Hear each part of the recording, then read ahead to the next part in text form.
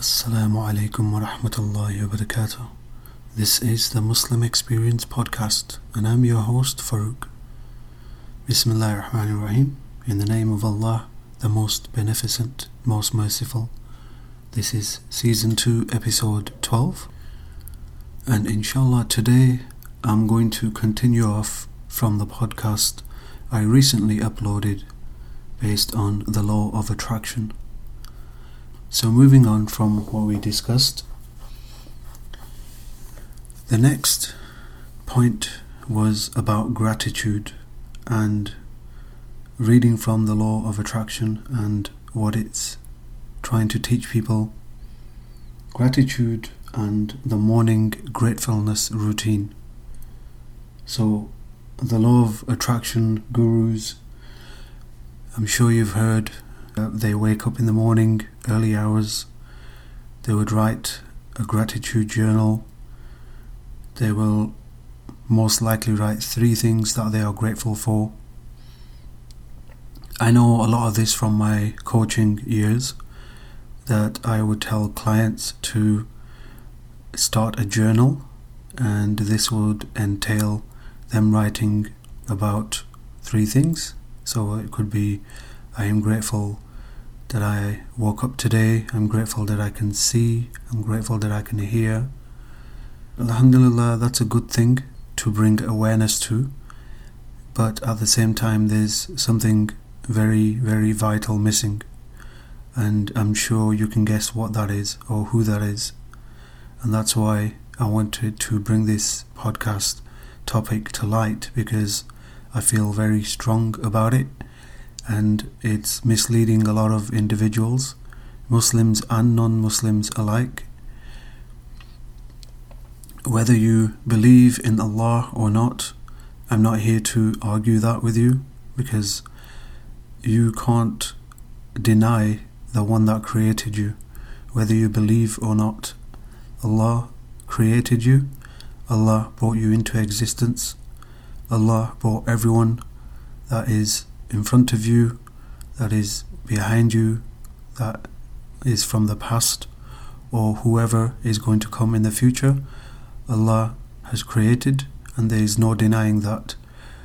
So I wanted to quote something from the Quran for you with regards to gratefulness, and this is from Surah Luqman, and that's chapter 31, verse number 12, and it reads, "And we had certainly given Luqman wisdom and said, be grateful to Allah, and whoever is grateful for the benefit of himself, and whoever denies his favour, then indeed Allah is free of need and praiseworthy." Just take a moment to absorb them words. So the more grateful we are to Allah, the more we direct that gratefulness, that gratitude to Allah, it only benefits ourselves. And anyone who denies that, so i.e. if you're just writing that you're grateful for something, but you're not mentioning Allah in that, just like what Allah is saying, Allah is free of need and praiseworthy. He doesn't need for us to show gratitude to Him, but those who show gratitude will only benefit themselves. Allah doesn't need us. Allah doesn't need anything from us. We are in need of Him, and we will always need Him in every aspect of our lives. Surah Al-Baqarah, and that's chapter 2, verse number 152. "So remember me, I will remember you, and be grateful to me, and do not deny me." So that again, showing about the gratefulness, remembering Allah subhanahu wa ta'ala when we wake up in the morning.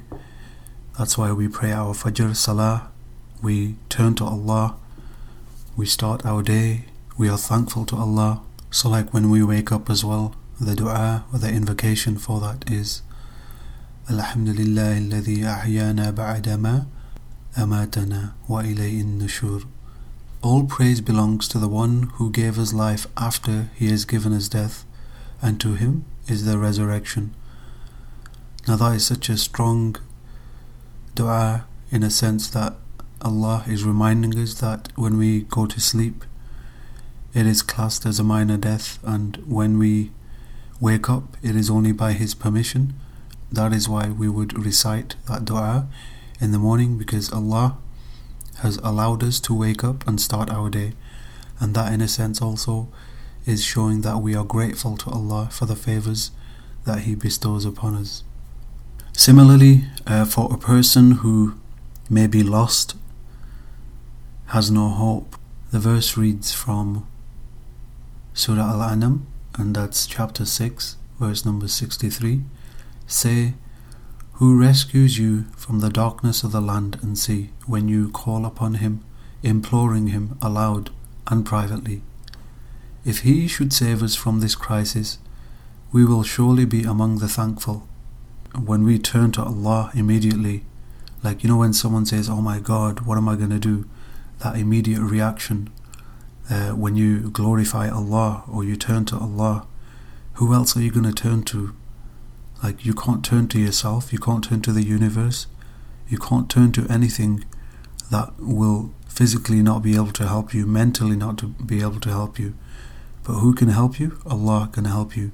And with that firm belief in Allah and strengthen that, it can make such a big impact on your life. So when we are praying to Allah subhanahu wa ta'ala in the morning, when we pray our Fajr Salah, or when we wake up before the Fajr Salah for the Tahajjud, we ask from Allah, and as mentioned in the previous podcast, Allah descends to the lowest heaven and asks from anyone who is calling out to Him that He will respond and He will forgive and He will provide. So moving on to the next point, inshallah, the flow of negative energy, events, and attracting those kind of things into your life. Now, I'm sure you've seen individuals out there who either talk on a positive scale, they're very optimistic, and they see everything good. They see goodness in everything. Alhamdulillah, that's such a beautiful gift to have. Not a lot of people have that. And when you've mastered that kind of attitude, that kind of status, and again, it is only provided by Allah and by the permission of Allah, that status is the best place to be in, especially as a Muslim. What you're doing is you are trusting Allah, you are submitting to Allah for every aspect of your life, and you're having that firm belief that whatever comes your way, Allah subhanahu wa ta'ala knows best for you, and you won't question that. You don't question the decree, you accept it, you acknowledge it. And similarly, for when you pray for something, when you are asking from Allah, do not be disappointed with the outcome, because know that if it's something good, alhamdulillah, and it comes to existence, then that's the best thing, and show gratefulness for that. Allah is testing us in that manner, that when we ask from Allah for something that we really want, and Allah provides that for you, Allah provides, then what are you doing after that? Are you turning away from Allah? Are you giving thanks? Are you continuing your worship to Allah? Are you being consistent with your worship? Are you being steadfast? Because it's easy to have something and just turn away from Allah. A lot of the times what we tend to do is we get too comfortable, especially when we're provided with something and we have money, or we have whatever it is in our life that we may have asked for, and then we tend to forget where that came from. What was the source of that provision? See, think about this for a second. Allah provides Muslims and non-Muslims. Allah provides to those who believe and those who don't believe. And that is key to bringing awareness to the fact that this dunya is temporary. If someone wants whatever they want, they ask for it, and if Allah allows that to happen, it will happen. So why do you think there are billionaires out there who aren't even a Muslim? Everything in this world, when it comes to currency is worthless when we die, when we pass away. It is worthless currency. The only worthy currency is our good deeds, our actions, everything that we did throughout our life. That is the only thing that is going to help us when we leave this world, when we go into our graves, when we face Allah on the day of resurrection, and when we are taken to account for everything that we did in our lives. And there is no denying in this, and we can't escape it. So better to prepare for the Akhirah, which is what we call the hereafter, and work hard to get a better infinite life, that is Akhirah, and that is the life after death. And we all strive for Jannah, which is paradise, and that is our end goal, and Allah is happy with us, inshallah. As mentioned in Surah Al-Baqarah, verse number 3, who believe in the unseen, establish prayer, and spend out of what we have provided for them. So that spend, that wealth, everything that Allah has provided you, He's seeing what you're doing with your wealth.